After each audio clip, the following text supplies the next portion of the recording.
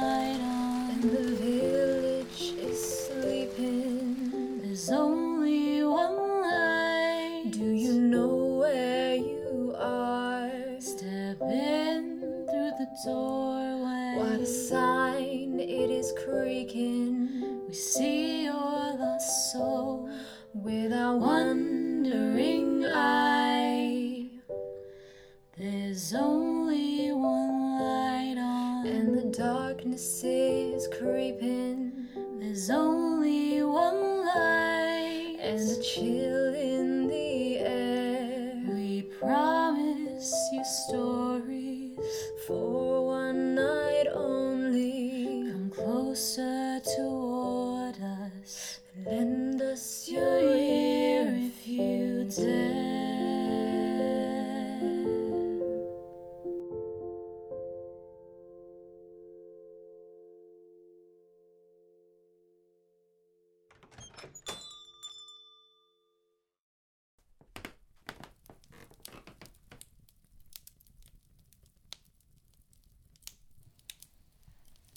Hello, friend.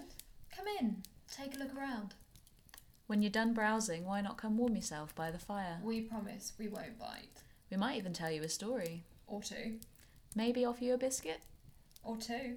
This week's flavour is some very nice ginger snaps with fresh ginger and some dried ginger, so it's a big old punch in the mouth. Now, where were we? Ah, yes.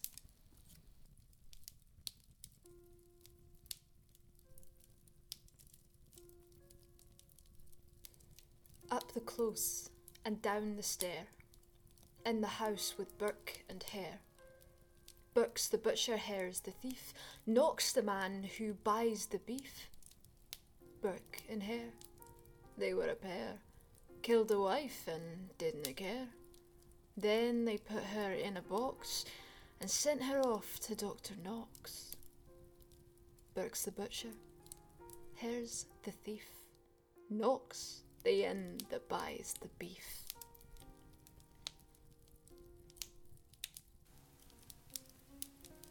In 1823, UK Parliament signed the Judgment of Death Act, which stated that capital punishment was now only to be used for the most heinous of crimes. Previously, there were over 200 convictions which carried a mandatory sentence of death. This was a great result for most, especially the more unsavoury characters of the time. An unpredicted consequence, however, was the sudden shortage of bodies available to the medical profession. You see, the law stated that anatomy schools were only allowed to dissect the cadavers of those who had been condemned to death. Throughout history, the University of Edinburgh's medical programme was renowned for their fierce pursuit of knowledge and anatomical discovery. Envied around the world, their research heavily relied on a consistent stream of corpses arriving at the theatre doors. The fresher, the better. The Judgment of Death Act did not apply to Scotland, so while there were more cadavers available compared to the rest of Britain, it still wasn't enough for these professors. Fainting students be damned, their work was of the utmost importance, and a halt in the supply chain was simply not acceptable. A little financial compensation was a small price to pay for fresh bodies brought to them, no questions asked. Why should the doctors trouble themselves where this regular stream of bodies came from? They had far more pressing matters to attend to. Financial compensation often draws a certain type of criminal, not one who is motivated by violence, but one who will use it when necessary. Rumours of disturbed graves started to circle, spoken in whispers as light as the air. For those hoping to make a few bob, and who preferred not to have to explain new bruises, grave robbing seemed like the perfect hustle. These people were dead, not likely to put up a good fight like the madams with the scarlet windows. They also wouldn't squeal like the well-to-do office clerks you threatened with blades of silver. No, these unfortunates were quiet and malleable. Perhaps a little smelly, but the scent of death was never far away in overcrowded cities like Edinburgh. If you, like many enterprising criminals of the time, spent your evenings in the taverns of Grassmarket, or hung around Surgeon Square when the students had long left for the night, chances are you may have crossed paths with a pair of body snatchers so dastardly that their names still echo through the winding closes of Edinburgh. William Hare led an elusive early life. It is unclear where exactly he grew up, reports ranging between County Armagh and Newry. As there were not many job prospects at the time, Hare likely worked as an agricultural labourer from his early teens. To succeed in farm labour, you need to be strong. If you were easily tired or weak of spirit, you wouldn't last long. Like thousands of Irish men at the time, Hare came to Scotland in 1818 to work as a manual labourer on the Union Canal, which runs from Falkirk to Edinburgh. At the time, he was described as uncouth, a man both illiterate and quarrelsome. His fierce temper was only exacerbated by alcohol. For 7 years, he worked the canal, fingers often shaking as he lit a cigarette in the fierce Scottish chill. After the job was complete, Hare started work as a lumper, someone who unloads carts, where he met James Logg, a decent, hard-working man who ran a lodging house in Tanner Close with his wife, Mary. Hare took up a room there, but was asked to leave soon after he arrived, following an argument with James about rent payments. In 1826, Logg passed away unexpectedly, and Hare immediately returned, rumoured to have made advances to the widow. It wasn't long before the two were married. This new income allowed Hare to sit back and relax, no longer needing to waste time finding work, instead spending most days furiously drunk and argumentative. Mary herself was often reported to be ready to drink and quarrel, so we can assume that their relationship was tumultuous. Much more is known about his partner in crime, William Burke. Born in early 1792 in the small parish of Orry, Burke grew up in a Catholic household, one of 2 sons. Like his brother, he enlisted in the Donegal military, often performing as a fifer. During this time, he worked as a personal assistant to an officer of the regiment. This extra income provided him with the means to propose to a pretty young woman he had met in the city of Ballina. When his regiment was eventually disbanded, Burke moved in with his wife's family, taking up employment as a servant to a country gentleman. It is also reported that for a time he worked as a cobbler. From the stories we have heard about Burke, this seems like a very respectable start for a man who participated in such heinous crimes. But bear with us. A couple of years and children into the marriage, Burke was keen that he should receive a plot of land from his father-in-law. When the man did not agree, Burke flew into a fierce rage and they argued. Burke was so angry that the next morning he left his wife without so much as a kiss and travelled to Scotland, never to return to his wife and children again. Upon arrival, Burke found employment, just like Hare, on the construction of the Union Canal. He was working further east, residing in Maddiston. It was in this small village that Burke met his less infamous partner in crime, Helen MacDougall. Before she met William Burke, Helen was already deemed as scandalous by the local community. She had met a married sawyer with the name MacDougall, and it wasn't long before she found herself pregnant. When his poor wife passed away prematurely, Helen moved in with MacDougall, taking his name, even though there was no official marriage. After the family moved to Leith for work, MacDougall was suddenly struck down by typhus and died a few days later. Penniless, Helen was forced to move back to Maddiston. It's not known when Burke and MacDougall's paths crossed, but their shared reliance on alcohol suggests that it may have been at the local pub. Their relationship moved quickly, with Burke moving into Helen's house after only a few days, where they lived together as if they were married. Scandalised, the local priest advised Burke to return to his family in Ireland and avoid living in sin any longer. While it does seem that he was a God-fearing man, later confessing to consuming so much alcohol in order to forget about their crimes, Burke refused to leave Helen. It seemed that they didn't live a particularly happy life, with reports stating blazing rows were heard through the walls at all times of night. At some point, Burke had an affair with a younger woman, supposedly a friend of Helen's who lived with them at the time. Often, the women would physically fight each other. Burke would generally sit back while it happened, until one evening where the younger woman was losing, so he dragged Helen aside and beat her until it was thought she may be beyond recovery. At some point, the couple moved to Edinburgh and took a room in the Beggars Hotel in Grassmarket, run by the seedy Mickey Colzine. While there, Burke resumed his work as a cobbler, able to make between 15 and 20 shillings a week. When a catastrophic fire burnt down the building, they moved again, this time to work the harvest near Penicuik in the autumn of 1827.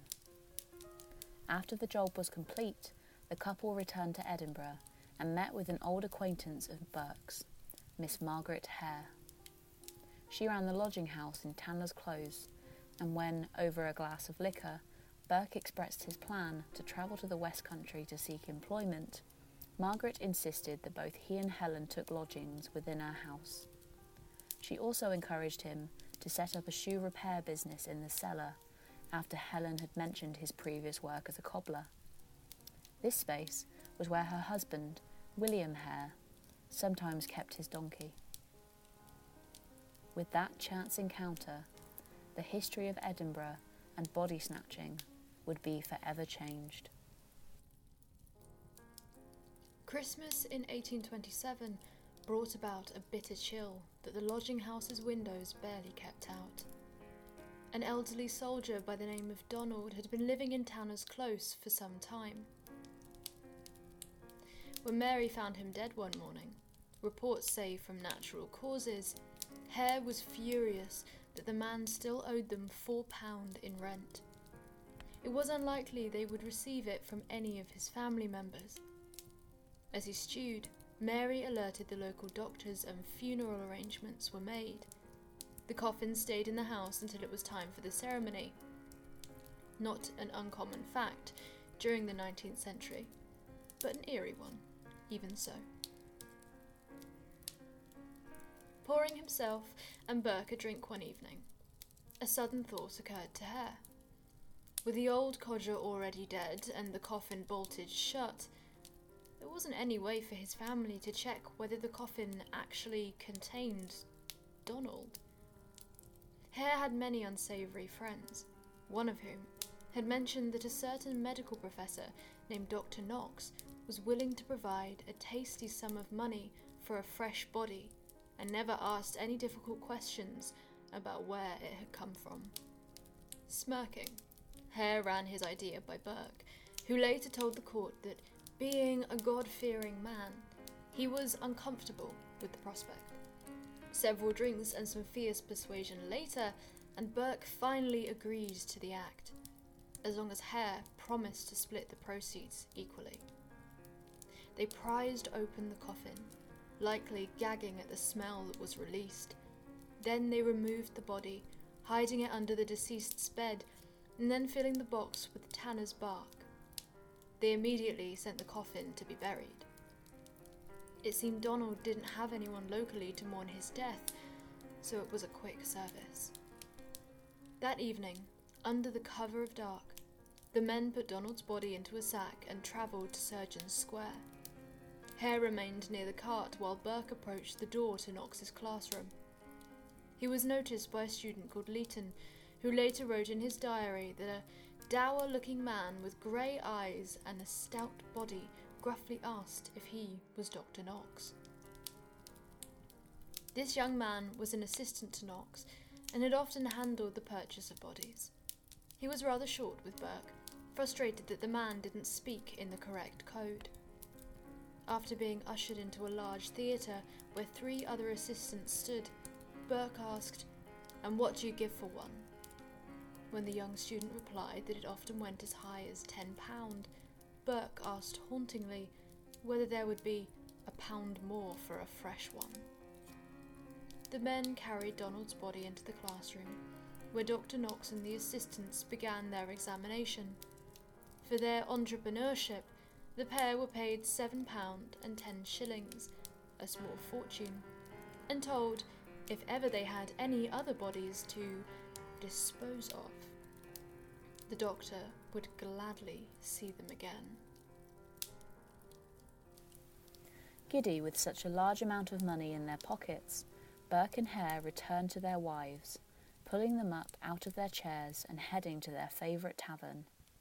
Swaggering in through the doors, they greeted the bartender in high spirits before buying meals of hot roasted pig to wash down with ale.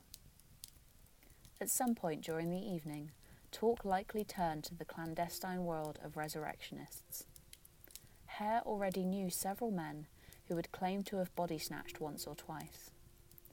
He knew it was back-breaking work when the ground was frozen and nauseating in the summer, but they had both worked as labourers in the past and could manage their fair share of hardship. Why shouldn't the 2 of them profit just as these fiends do? There was a problem with this plan, however. It was well known that society as a whole deemed resurrectionists to be the most abhorrent criminals. Death, after all, was supposed to be respected. Body snatchers would religiously scour the papers for death announcements, then sneak into graveyards a few hours after the funeral to dig up the corpses. Some bribed clergymen performing the funerals. Others approached the funeral homes directly to remove the body before it even entered the ground. The upper classes had mausoleums built to protect their bodies from being snatched, but the poor were forced to beg their friends and relatives to keep watch at their gravesite until enough time had passed that their bodies would no longer be wanted. The grave robbing epidemic led to the invention of various devices that could protect graves, including mort safes and American coffin torpedoes. The latter was a ridiculously dangerous yet effective coffin that would fire lead balls if the lid was pried open, acting like a shotgun and incapacitating grave robbers. In Edinburgh, the problem got so bad that several watchtowers were built so that graveyards could be watched over night and day to prevent graves from being disturbed. A particularly famous one is the New Colton Cemetery Watchtower. Families could stay there for the night, or a security guard would be hired. Sadly, the payment for a fresh body would equate to several months' wages, so many guards chose to look the other way. All of these obstacles made the men question whether the payoff would be worth it. Years earlier, a resurrectionist named John Samuel had been whipped by an angry mob for transporting the corpse of a young girl. He was banished from Scotland for several years, but the mob wanted him dead. They attacked his family, then burnt his house to the ground. If Burke and Hare could just get their hands on dead bodies without having to risk entering a graveyard, it would be so much easier. That's when someone got an idea. A horrible idea. Now, it's not known whether it was Burke or Hare who suggested it. It may even have been one of their wives. Whoever it was, from that night onwards, the men decided that there was no need for them to actively seek victims or dig up the ground and risk arrest.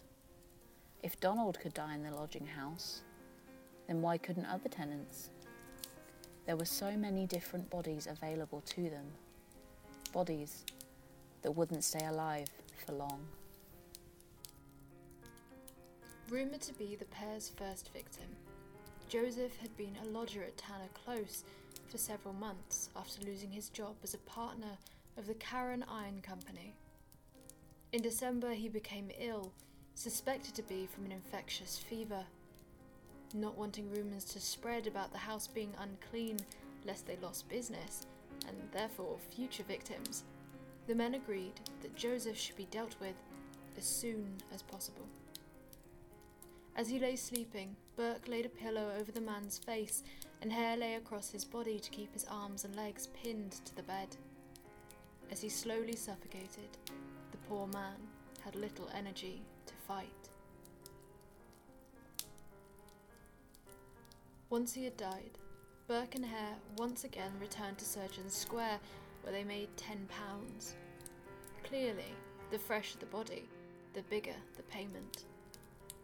It is not known how many murders the pair committed, or in what order, but what we do know is that they formed their own method of killing, which newspapers later named Burking. They would lure a victim to their rooms with the promise of drink and merriment. After several hours of drinking, they would suffocate their victim, then hide them under the bed until they could transport the body to the university. Although the suffocation was initially performed by Burke, it was decided that as some of their victims may put up more of a fight than poor Joseph, it should be Burke that led across the bodies, as he was shorter and stronger than Hare. The same fate befell Abigail Simpson, an old and weak woman who had travelled to the city to collect a payment from a gentleman friend. After spending a large portion of it on alcohol in a tavern near Grassmarket, she was a little worse for wear. And worse was yet to come. What she couldn't have known was that Hare had been watching her from across the room. Feigning a shocked expression, Hare approached her and insisted that the two had met before. Being in good spirits, she saw no reason why this man would lie to her and allowed him to buy her a drink. When they were finished, it was easy for Hare to persuade Abigail to accompany him home, where they could have a dram together in honour of their happy meeting. Once inside the house, Abigail was treated kindly and introduced to Burke as an old friend of Hare's. Whiskey flowed freely throughout the evening and songs were sung. Mary insisted she stay the night, being too drunk to get home safely.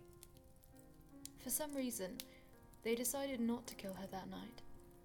Whether it was because they had become too drunk to successfully carry out the deed, or they were simply afraid to, everyone retired to bed, safe and well. At some point the next morning, Abigail started vomiting. As we all know, hangovers can be brutal, and she cried to be taken home to her daughter. When she asked for water, one of the men brought her whiskey, and in desperation to wash her mouth out, she accepted it. As she closed her eyes for a moment, Hare placed his large hand over her mouth and nose as Burke laid across her body, weighing her down. I can only imagine her eyes snapped open, shock and fear coursing through her as she desperately tried to push the larger man off of her. After it was done, the pair received another £10. Although the men were drinkers before, the amount they now consumed was obscene. While they were alcoholics by today's standard, many think that the increase in consumption was to cloud the visions of their victims. As the months passed, Burke and Hare killed several more people, mostly women, as they tended to be smaller and weaker, and therefore easier to suffocate. One cadaver to end up in the theatre was known to several students, and perhaps, most scandalously, Dr. Knox.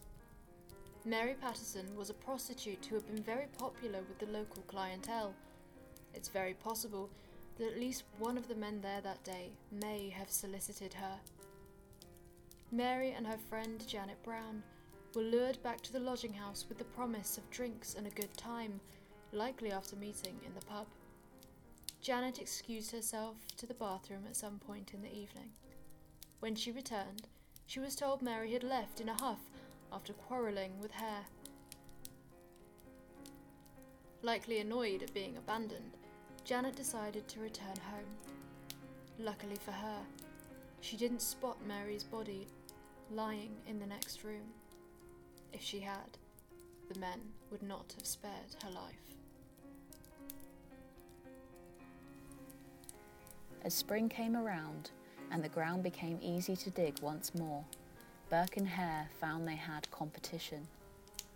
This drove the price for each body down from £10 to £8. Like any astute businessman, the pair knew that in order to maintain their profits, they would have to increase production. And sadly, with greed comes carelessness. Little is known about the next two victims. Reports at the time state they were an old woman and her grandson. It's also said that Burke broke the boy's back over his knee. Perhaps the most shocking murder was that of Helen's aunt, Anne. Clearly, family ties meant nothing to the group.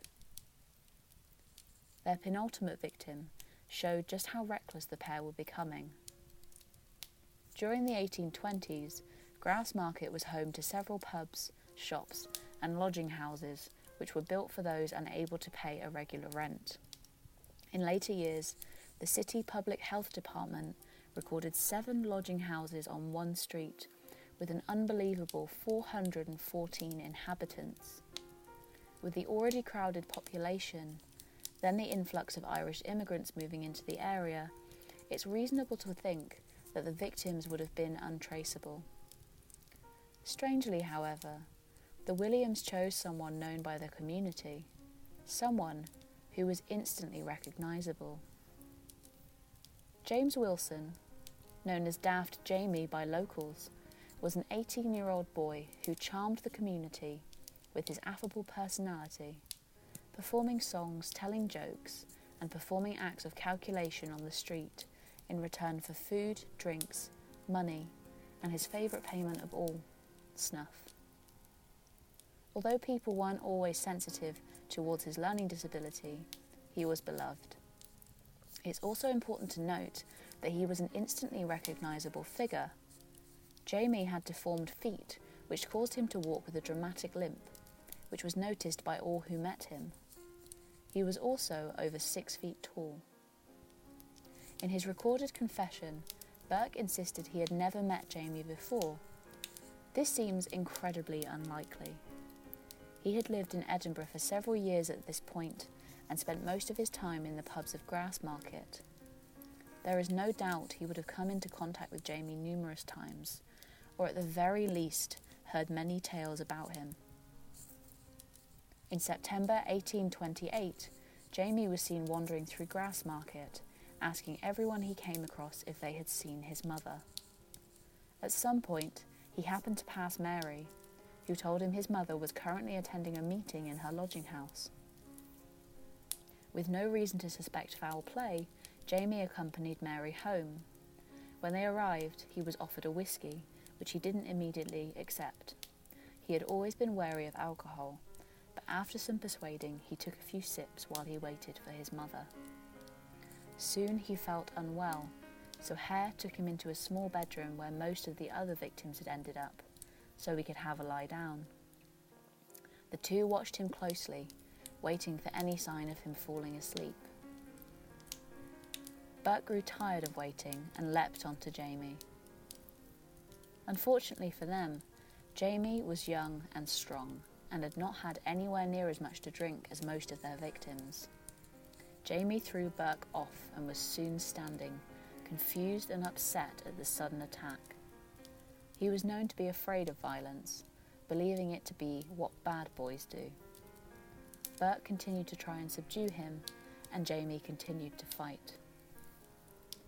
Hare stood and watched, not bothering to intervene, until Burke threatened to put a knife in him if he didn't start helping. The two of them forced Jamie to the ground, then assumed the usual positions, Burke lying on the body, Hare covering the mouth and nose. Jamie fought valiantly, but in the end he was simply outnumbered. The viciousness of his death left the pair with several painful bruises. When they were certain he was dead, Hare searched Jamie's pockets, stealing his beloved snuff box. Before they headed to Surgeon Square, his clothes were stripped and passed on to Burke's nephews. Usually the victim's clothes were destroyed to prevent detection, so this change from the norm seems especially cruel. There can be little doubt that Jamie was recognised upon delivery at the hospital. While Dr. Knox later swore that he never knew the identity of any bodies he dissected, it remains a fact that before presenting the cadaver to his students, he had Jamie's head and deformed feet removed.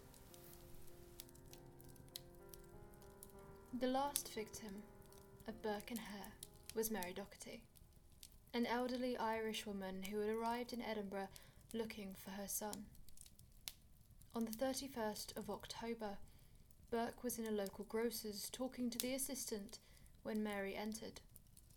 He struck up a conversation using the familiarity of his accent to put her at ease. He told Mary he thought she was somehow related to his mother, also named Doherty. Feigning a good spirit, he invited her for breakfast at his house, and she agreed. Once they arrived, Helen made Mary welcome, while Burke went out in search of Hare. It was the first time a victim hadn't been taken back to Tanner's Close, and it would turn out to be a big mistake. Finding Hare in Reimer's public house, Burke reportedly told his friend he had found a good shot to take to the doctors. Back at the house, though, there was a problem. They already had a lodger in the extra room in Burke's house. A soldier named James Gray and his wife had been lodging in the room for little more than a week and had already managed to get under Burke's skin. He did not trust them and worried their presence would jinx their plans. Burke explained to Mr. and Mrs. Gray that Mrs. Doherty was a relative of his mother's, so it would not do for her to seek accommodation anywhere else while she was staying in the city. He told them he could provide other lodgings if they would consent to a swap. A room was easily found in Hare's lodging house, so the couple left. That evening, a merry party was organised for Mary, with Hare and his wife joining the revelry. Irish ballads were sung and dances were danced, at one point so vigorously that Mary injured her ankle. As it grew later, neighbours heard a great disturbance between 10 and 11 p.m. One noted that upon looking through the keyhole, they saw a woman pouring whiskey down Mrs. Doherty's throat. After 11, a fight broke out between Burke and Hare. It is unknown if this was a legitimate argument or just another deception to antagonise the victim. There had also been a fight just before Mary Patterson's murder. As the men were fighting, Mary, tipsy as she was, got up in an attempt to stop them, asking Burke to sit down as she did not wish to see him abused. The fight continued, and while it is unclear whether it was intentional, Hare knocked Mary over and she fell onto a wooden stool. The wives slipped out of the house while their husbands got to work. Mary was crumpled on the floor, unable to rise. For unknown reasons, they didn't follow the usual method. One of them grasped her violently by the throat, leaving significant bruising around the neck. Perhaps Hare once again refused to get involved, and Burke was forced to incapacitate Mary alone. Once she was dead, Burke removed her clothes and covered her body with a pile of straw in the corner of the room. He then brought Dr. Knox's porter to the room and pointed to the corpse, telling him he was to come to collect it in the morning. When the porter left, the four friends resumed their raucous Halloween evening. When Mr. and Mrs. Gray returned the next morning, they were eager to know where the old woman had gone. Burke told them that after consuming too much alcohol, she grew angry and violent, so they had asked her to leave. This explanation would have been acceptable if Burke wasn't acting strangely. He sloshed drams of whiskey around the room, onto and under the bed, presumably to try and hide any smells coming from the body. When Mrs. Gray went to search for a misplaced belonging, Burke followed her around the room, offering to search for her. Stranger still, when he had to leave the house, he instructed a visitor called Brogan to sit on a chair near the straw and not move until he returned. By now, Mrs. Gray was incredibly suspicious, and after Brogan left, she approached the pile of straw. Within, she found the naked body of the old Irish woman they had seen the previous day. Her husband lifted Mary's head and saw there was blood about the mouth and ears. Horrified, the couple threw the straw back over the body and packed their things. On the stairs, they bumped into Helen and demanded to know what had gone on. She fell to her knees, begging Mr. Gray to keep silent in exchange for a large bribe. As one of the only decent men in this story, Mr. Gray refused, saying that his conscience would not allow him to keep such a secret. The couple quickly left, heading straight for the police station. With the end in sight, Helen and Mary left the house. Meanwhile, Burke and Hare were busy rearranging to transport Mrs. Docherty's body to the hospital. After acquiring a box, they wrapped her body and waited for the porter to arrive. The old Irishwoman was worth £10. When police searched Burke's home, they found a quantity of blood among the straw and a striped bedgown that supposedly belonged to the deceased. He and Helen were soon taken into custody. Meanwhile, Gray was asked to view the body just delivered to Surgeons Square. Immediately identifying her as Mary Docherty, police realised that this was more than just a petty fight between Gray and Burke. At 8 o'clock on Sunday morning, William Hare and his wife Mary were also arrested. News soon spread through the crowded city. As the names Burke and Hare began to circulate, several people came forward about their belief that the mysterious disappearances of Daft Jamie and Mary Patterson may well be linked to the pair, as Mary had been seen in Burke's company several times before her death. As you can imagine, Burke, Hare, and their wives lied through their teeth in the initial interviews.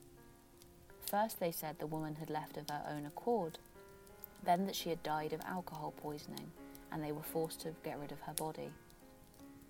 After several interviews, it became clear that there wasn't sufficient evidence to convict. Growing desperate, the Lord Advocate offered Hare a deal, something that wasn't common then. Hare was told, "Whatever share you may have had in the transaction, if you now speak the truth, you can never afterwards be questioned in a court of justice." Hare gladly agreed to give evidence against Burke if he and his wife would be spared. They left the jail that evening, disappearing into the crowd. It seems there's no honour among thieves or murderers. As the day of Burke and MacDougall's trial loomed, public interest grew and grew. Few facts had been released at this point, so the sense of excitement was palpable. On the 24th of December, the pair were brought from the Colton Hill jail. It was written in a local paper that no trial that has taken place for a number of years past has excited such an unusual and intense interest. By 9 a.m, the courtroom was full. 45 jurors had been called from Edinburgh, Leith, Linlithgow and Haddington. Several witnesses were called, including neighbours, police surgeons, family members and friends of the pair. No witness caused as big a sensation as Hare. As he approached the dock, Burke is reported to have turned pale, then a vicious cloud of anger passed across his face. Interestingly, he was only called to give evidence in the murder of their last victim, Mary Docherty. According to his account, Burke had carried out the murder alone, while Hare sat watching from a chair. He also told the court that he was not involved in selling her body to the university. Mr. Coburn, Burke's lawyer, wasn't going to let him get away with this and continued to push him, asking several times if Hare had taken any other bodies to Surgeons Square. The Lord Justice Clerk warned Hare that while he had been granted immunity, if he was found to incriminate himself in the illegal trade of corpses, he would be under no protection of the court. Quickly realising the danger he was in, Hare started to reply not to answer that after each question, meaning no comment. Now it was time for Mary's cross-examination. She sat in the witness box, carrying her newborn, who was suffering from whooping cough. Throughout the interview, little coughs could be heard echoing through the room. Presumably, this was a ploy by the prosecution to evoke the jury's pity. Her testimony lined up almost perfectly with her husband's. Clearly, they had come up with the story together before they were apprehended. The trial lasted only a day, proceedings running from 10 a.m. on the 24th to 8 a.m. the next morning.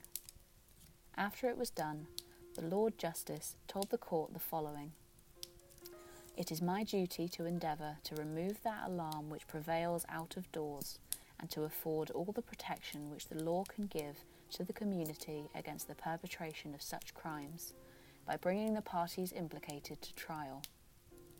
I am fully determined that everything in my power shall be done to bring to light and punishment those deeds of darkness which have so deeply affected the public mind." Speaking directly to the jury, he pointed out that it would have been impossible to commit these crimes without assistance. It was also said that upon allowing these pair to go free, the people would go right back to their wicked ways. The public had remained entirely ignorant of the extent of their crimes, and if it wasn't for the trial, many more may have lost their lives. The prosecution implored the jury to think of their relatives, their friends, and themselves before allowing the pair to be set free. Burke was convinced he and his wife would be put to death. He is reported to have instructed Helen on how to conduct herself upon sentencing.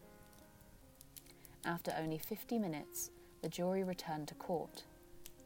Mr. John McPhee, a merchant from Leith, was tasked with reading out the verdict, as follows: "The jury find the panel, William Burke, guilty, and find the case not proven against the panel, Helen McDougall."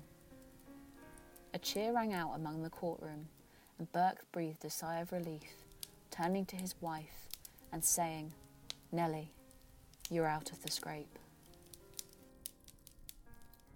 On the day of Burke's execution, Lawn Market was awash with a crowd of around 25,000. In the days leading up to his death, with hatred for Hare still coursing through him, Burke confessed to all the crimes the pair had committed. The only one he denied any part in was the murder of Daft Jamie, declaring, "I am as innocent of Daft Jamie's blood as you are."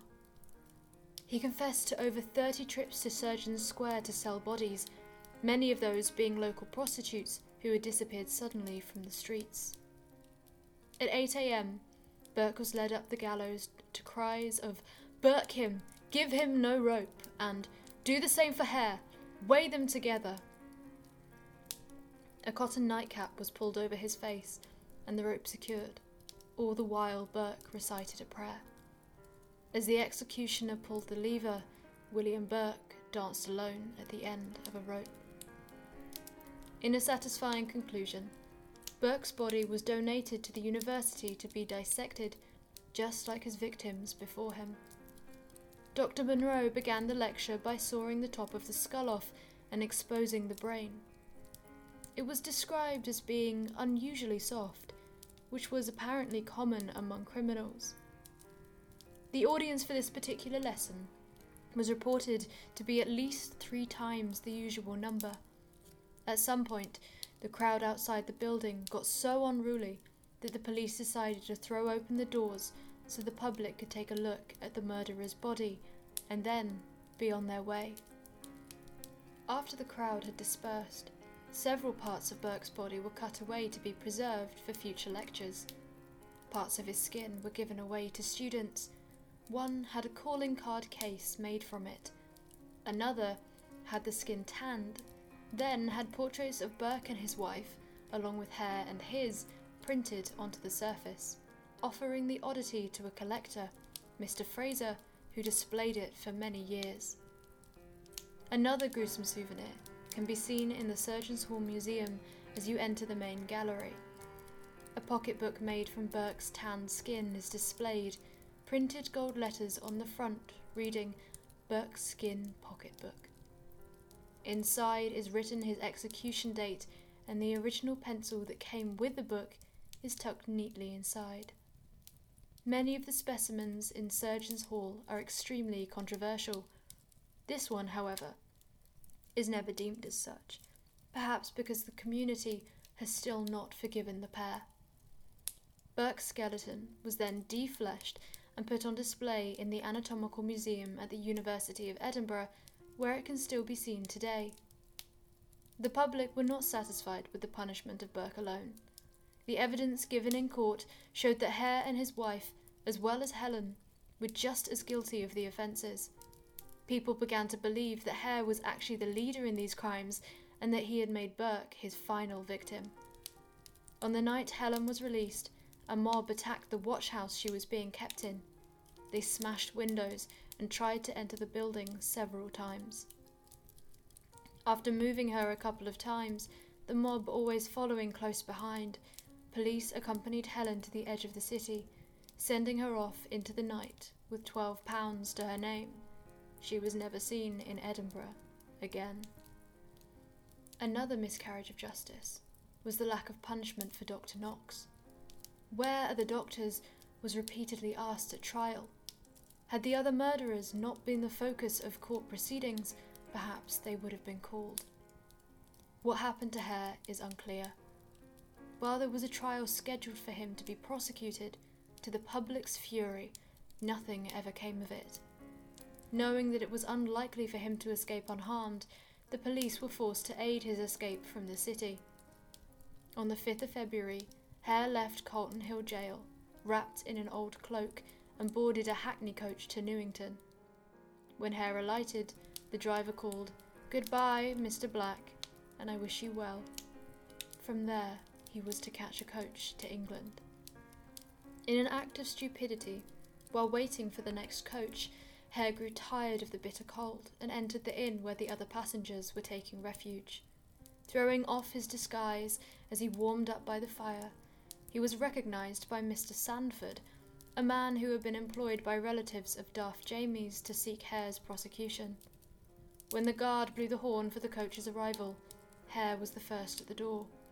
His ticket was for the top deck of the coach, which was exposed to the cold night air, so passengers were happy for him to take a vacant seat within the warmth of the lower deck.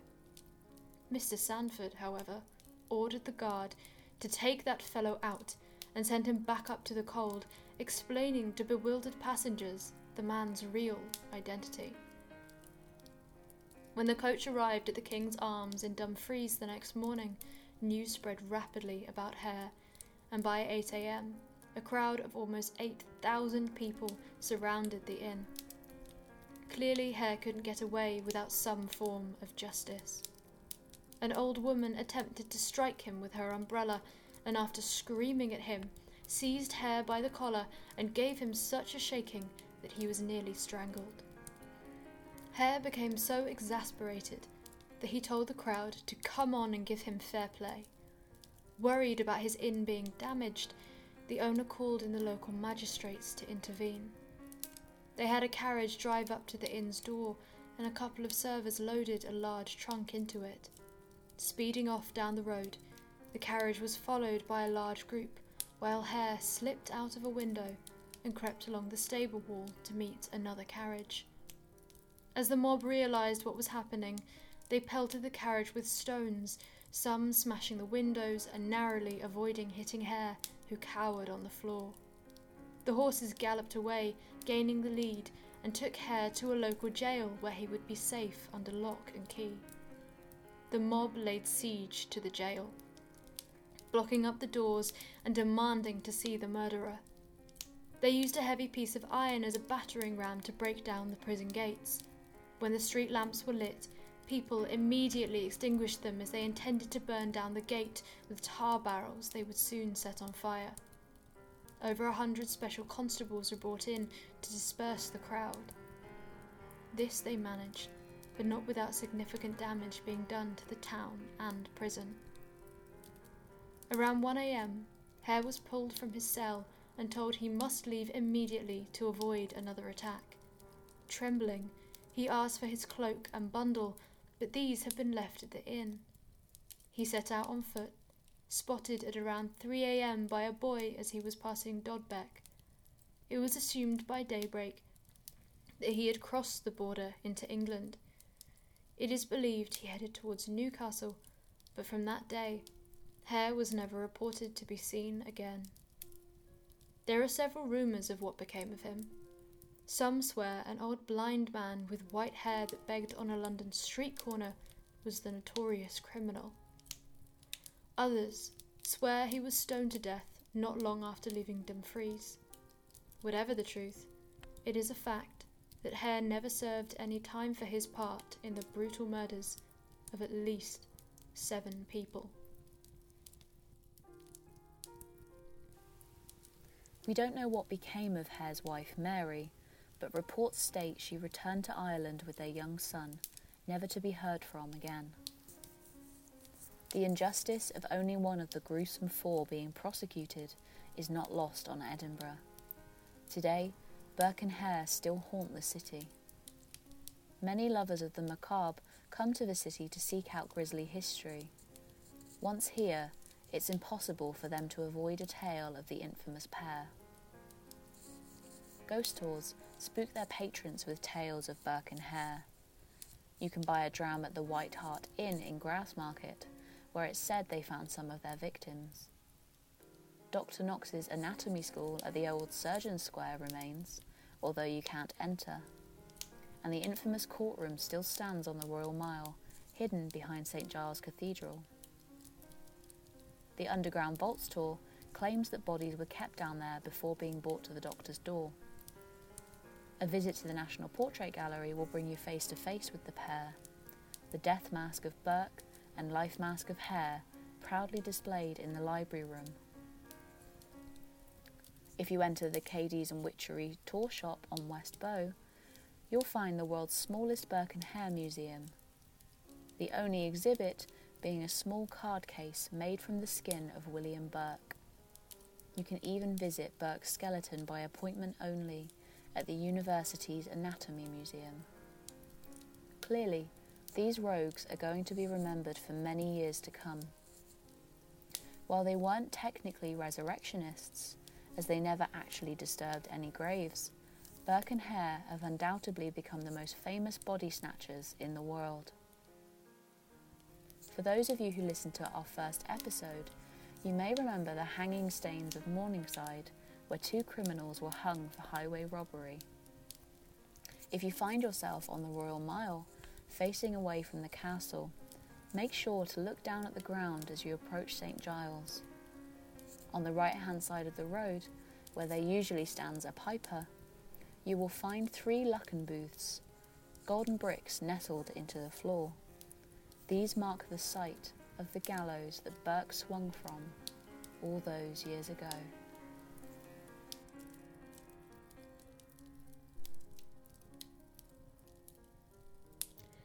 Hello! Hello. We are back again. Welcome to Wandering Eye Curio.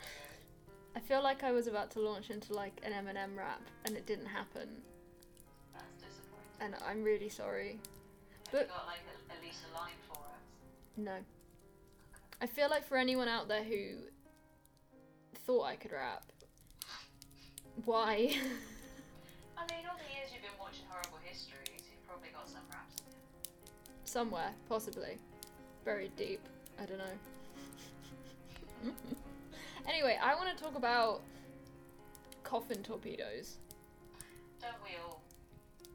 They Because are the most American invention I think I've ever heard of. It's I'm gonna make me some coffin torpedoes. I know that was heinous, but that is literally what I imagine when I think of it. Because it's basically a shotgun, right? It's just like pressure. Oh, Yeah, it's something I imagine from the south. Yeah, well, yeah, that was what the accent was indicating. No, I got that. Yeah, coffin torpedoes are definitely my favourite sort of way to keep people from robbing you. Not safes are also pretty cool. Mm-hmm. And what's the memorial called in Greyfriars that someone fell through? Can't remember his name. Bloody Mackenzie's tomb. Yes, George Yeah. Mackenzie. that one's pretty grim. Yeah.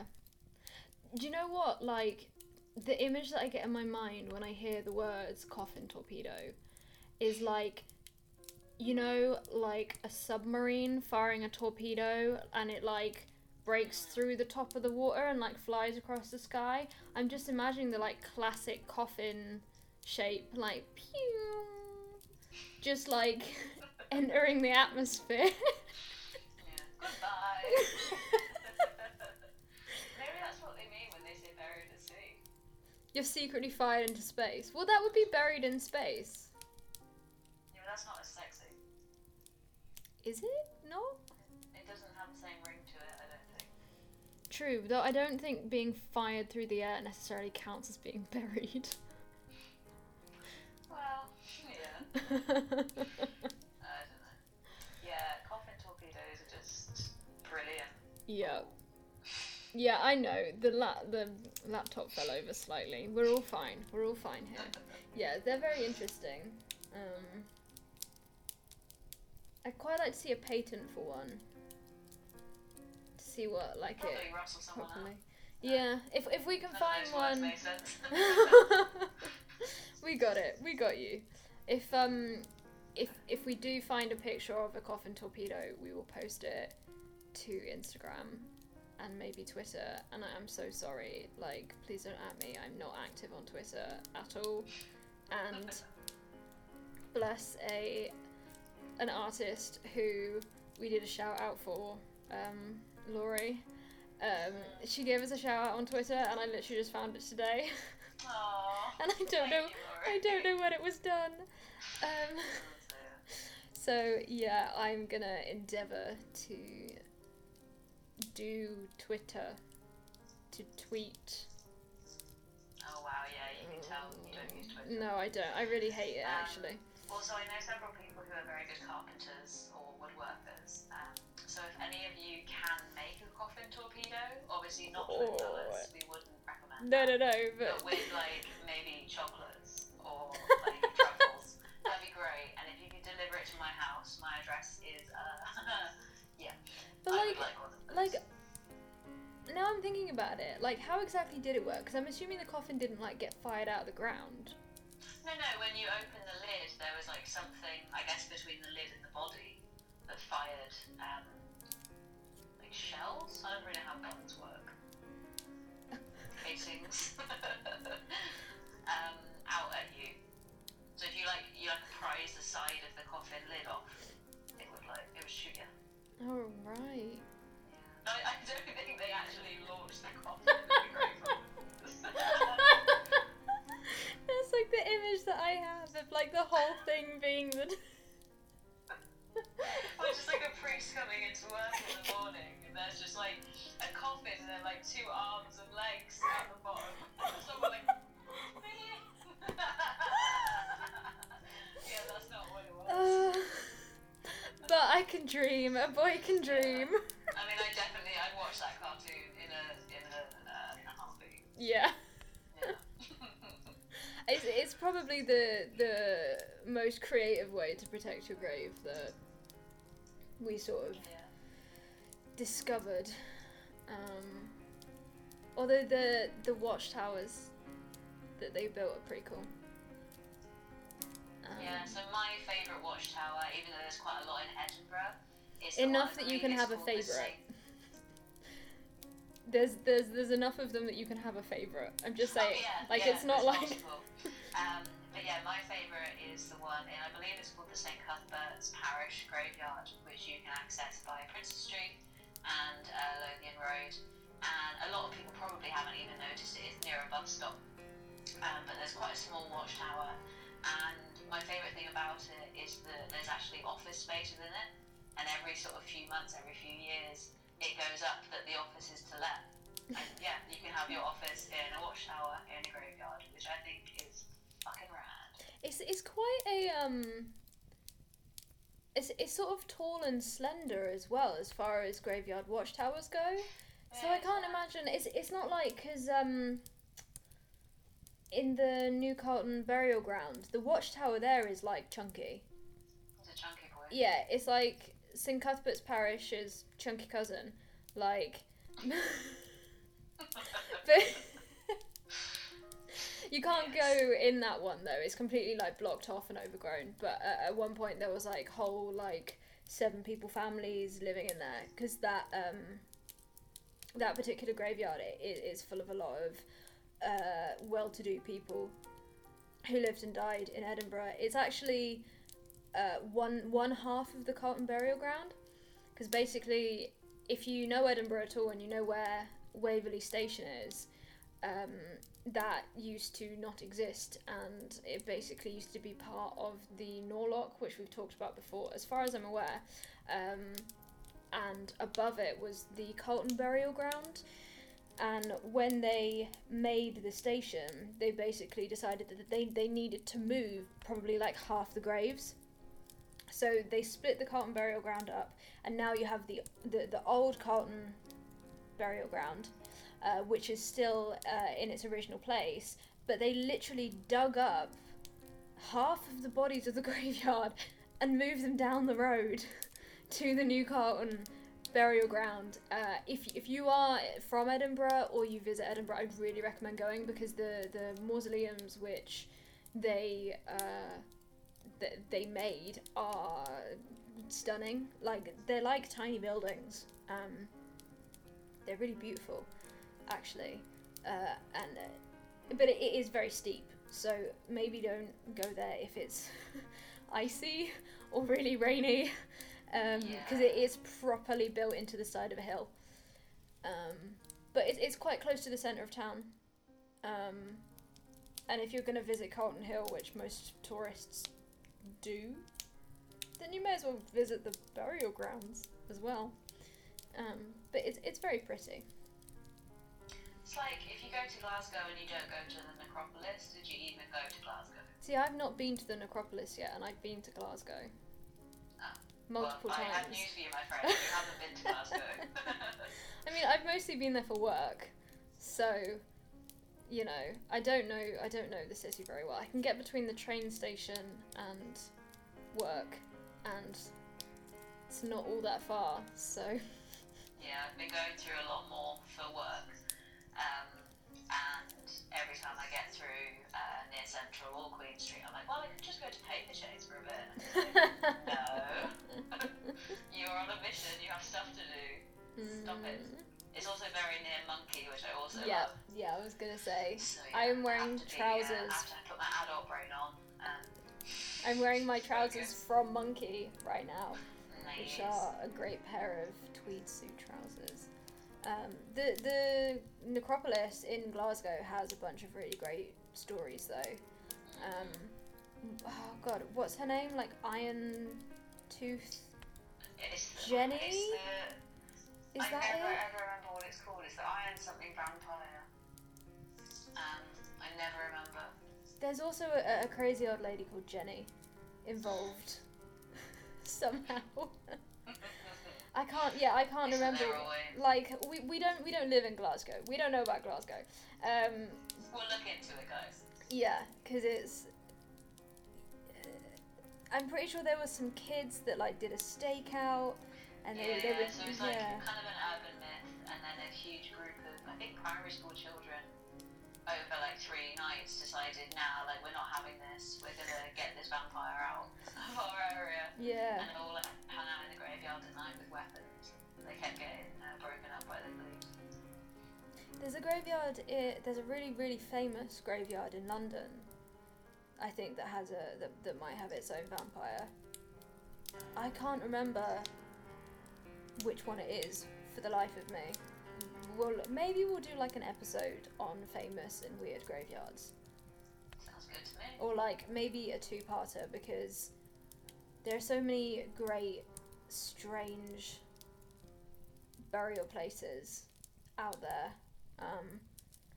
More than that as well, there are so many ways that the dead are treated, you know, by peoples who don't just put you in a box and stick you in the ground. Which would be very interesting to look into, because I think we have a really limited view of what happens to a body once it's died, and what we think is meant to happen.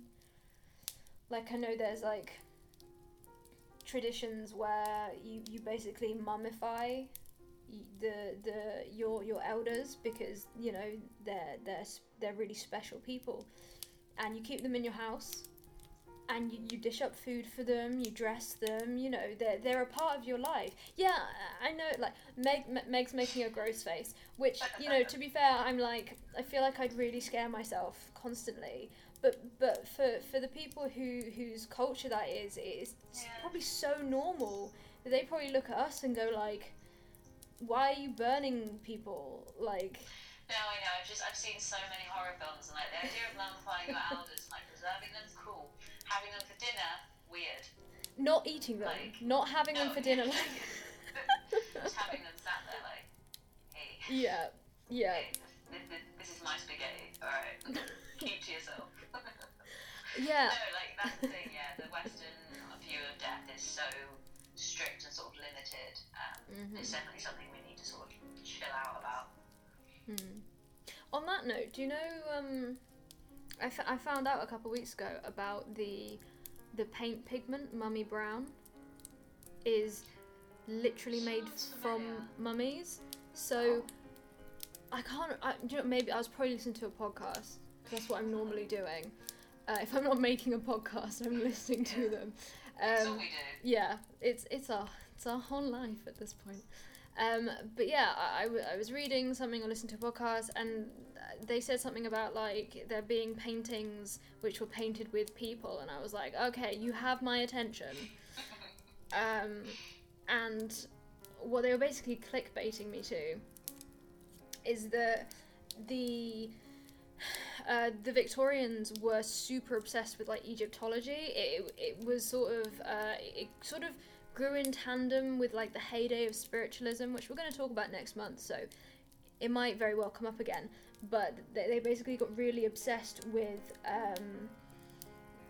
sort of using these mummified bodies, these pharaohs, and like in some cases consuming the body. Like mummy was sold as like a tincture, as like a cure-all. It was like an old-timey like I don't know, like serum or retinol. There you go. Today's equivalent is probably like retinol. It's like, put it on your skin, it cures everything, you know. Is it like number 7 anti-aging cream? Basically, yeah. Yeah, I knew they'd eaten the bodies, but I didn't know the like Mummy Brown was a thing. Yeah, so they literally ground up the body and made paint pigments from the powder, which was called Mummy Brown. Yeah, so there are paintings out there. Do you know what? Maybe if we can find some of those paintings as well, maybe we'll also post that to the Instagram. With, yeah, literal bits of super old people painted into them. But then, like, I don't know, like some pigments are made from like bugs and stuff. Oh yeah, So... like a huge amount of makeup back in the day was made from crushed up bugs. Yeah. Lots of different gross things. Excuse me. So it's really not that big a deal when you think about it. No, I think it's more that like you disturbed someone's final resting place, you dug them up, you prized open their coffin, and then Dodge the bullets. yeah, you dodge those bullets, those torpedoes. The coffin didn't hit you when it flew around. You're imagining like a spring bullet. I literally am. Yeah, it's like do, and it just like shoots off. Anyway, yeah, you've like opened up this coffin and like you've then taken out the coffin's inhabitants and then you've crushed it up and eaten it or turned it into paint, and it's like, I don't know, I just like I love like morbid history and this kind of stuff, but like when we're talking about like relics of people, so often I'm just like, leave them alone, just like somebody please bury them. Like we have the technology these days to like, you know, like reconstruct things, and there's something to be said for how much we can learn, and then there's something else to be said for, do we really need to know loads about this particular thing, and should what is obviously the final wishes of these dead people be respected, you know, just because they're 2,000 years old, you know, they were still people, albeit these people were probably inbred tyrants, but I'm not sure that that's necessarily a reason to negate their burial wishes. We all deserve to not be dug up and eaten, or made into paint. That's another t-shirt. That's too long. You need short, snappy quotes. I think just we all deserve not to be dug up and eaten. Yeah, I think okay. just that. That's fine. That's fine. Yeah, flaunt your bubos and that. I've already got so much to make. Stop giving me more designs.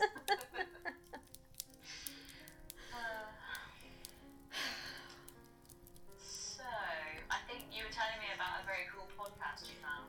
I absolutely was.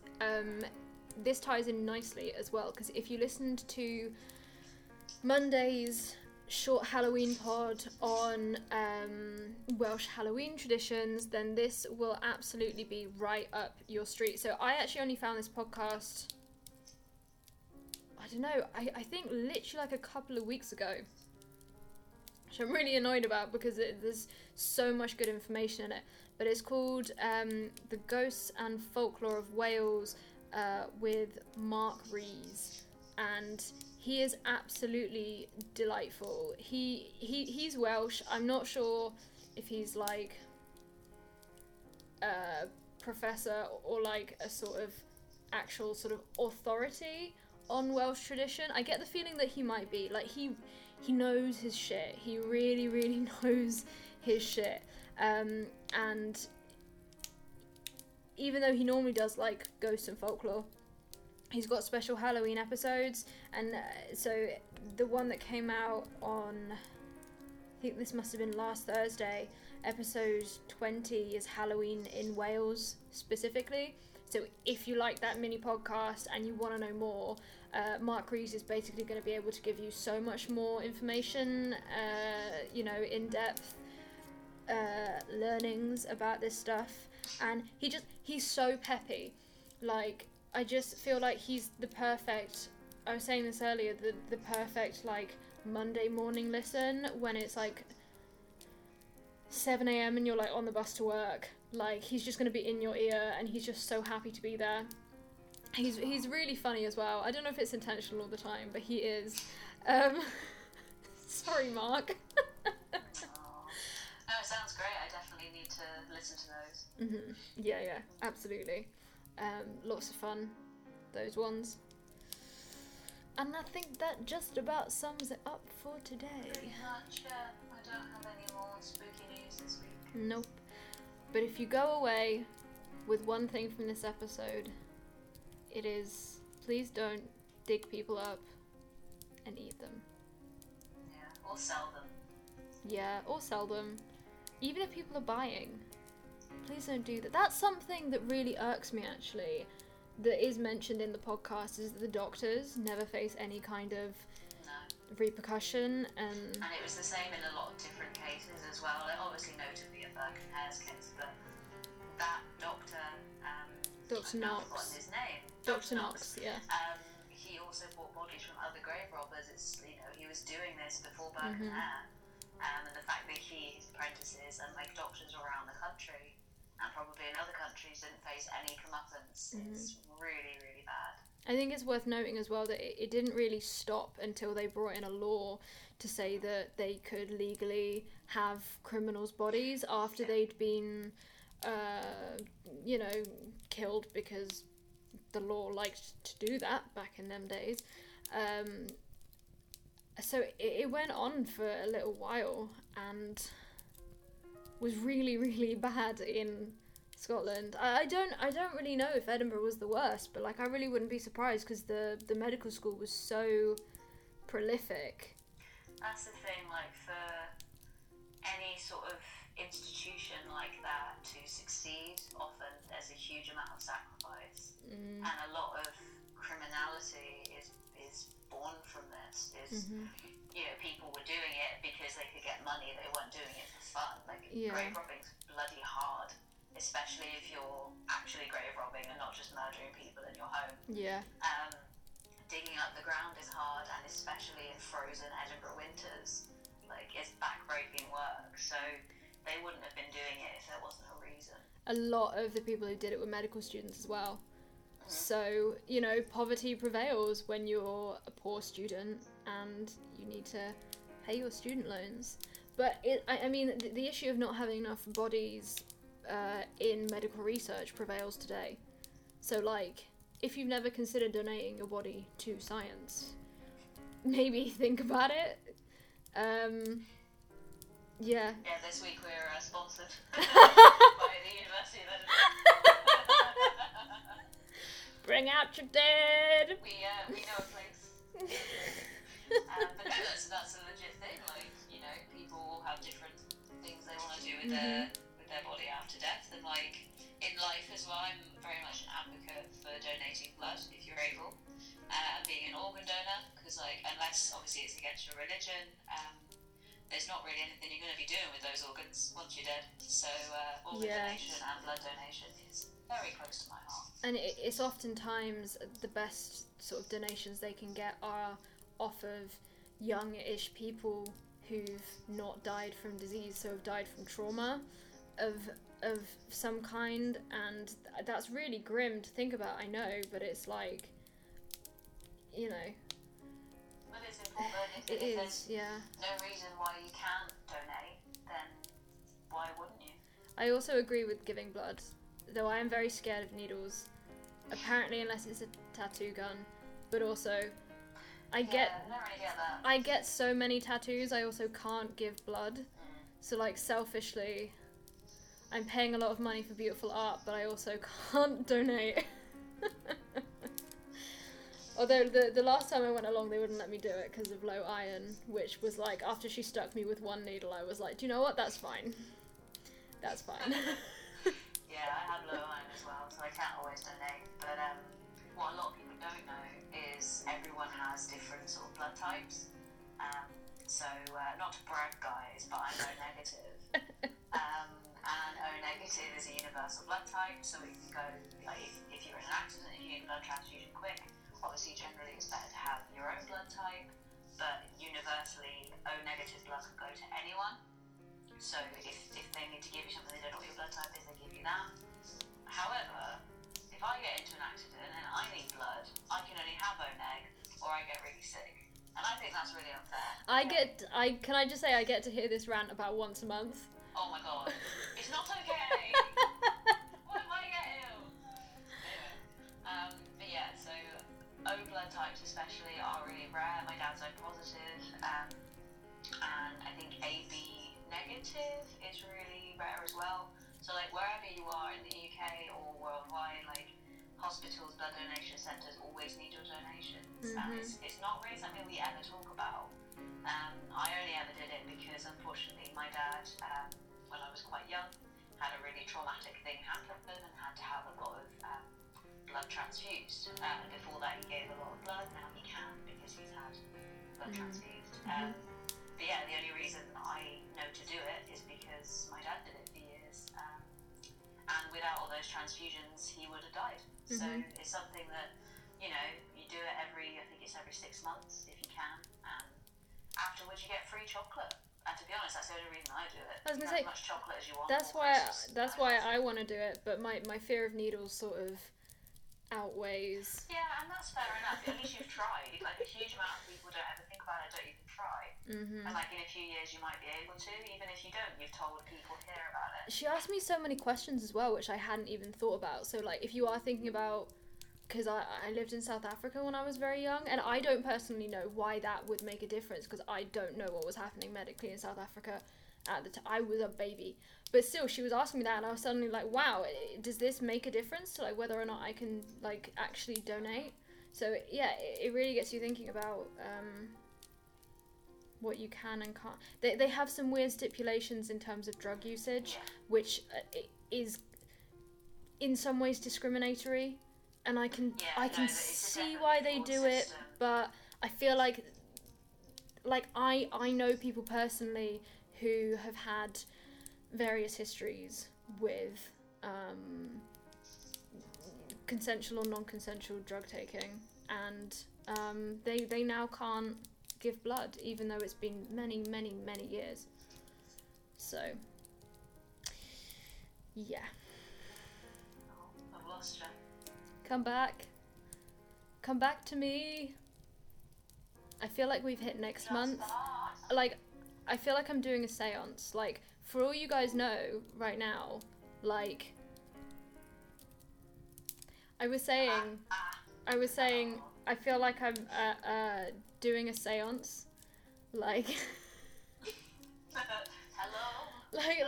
like for all the people like sat at home listening know right now, I'm like sat in a dark room with a ring of candles and my Mac, like conjuring you into being. The connection is not great right now, so I'm gonna round this off. Thanks so much for listening today, and we will be back next Thursday with another podcast. And just because we're fucking lovely, there will be another mini pod on Monday. That one's going to be about Irish tales and traditions of Halloween, and then there will be a Halloween special as well, and another Halloween podcast to come as well over the course of October. So it's going to be lots of fun. There's going to be loads of content coming your way. If you're not already, follow us on Instagram, Wandering Eye Curios. We're on Twitter at Wandering Eye Pod, and if you follow, then I promise I'll actually be active on there. I don't understand it. I am a grandfather. You are. If you could please subscribe to our podcast and review us as well. Please. The world. We've got a couple of very lovely reviews on Apple Podcasts. We're also on Google Podcasts. You can listen on our website, which is wanderingeyecurios.com, which I spent lots of time working on, and then we didn't really tell anyone we made it, so please go and look at it. It takes a lot of work for us to upload every week, but we have all this content that we're super excited about, and we want to share it all with you, and we want this, I mean, it already is like a really big part of our lives, so yeah, please share it with your spooky friends, leave us a review, give us a 5-star rating, and we will see you next week. Goodbye, friends.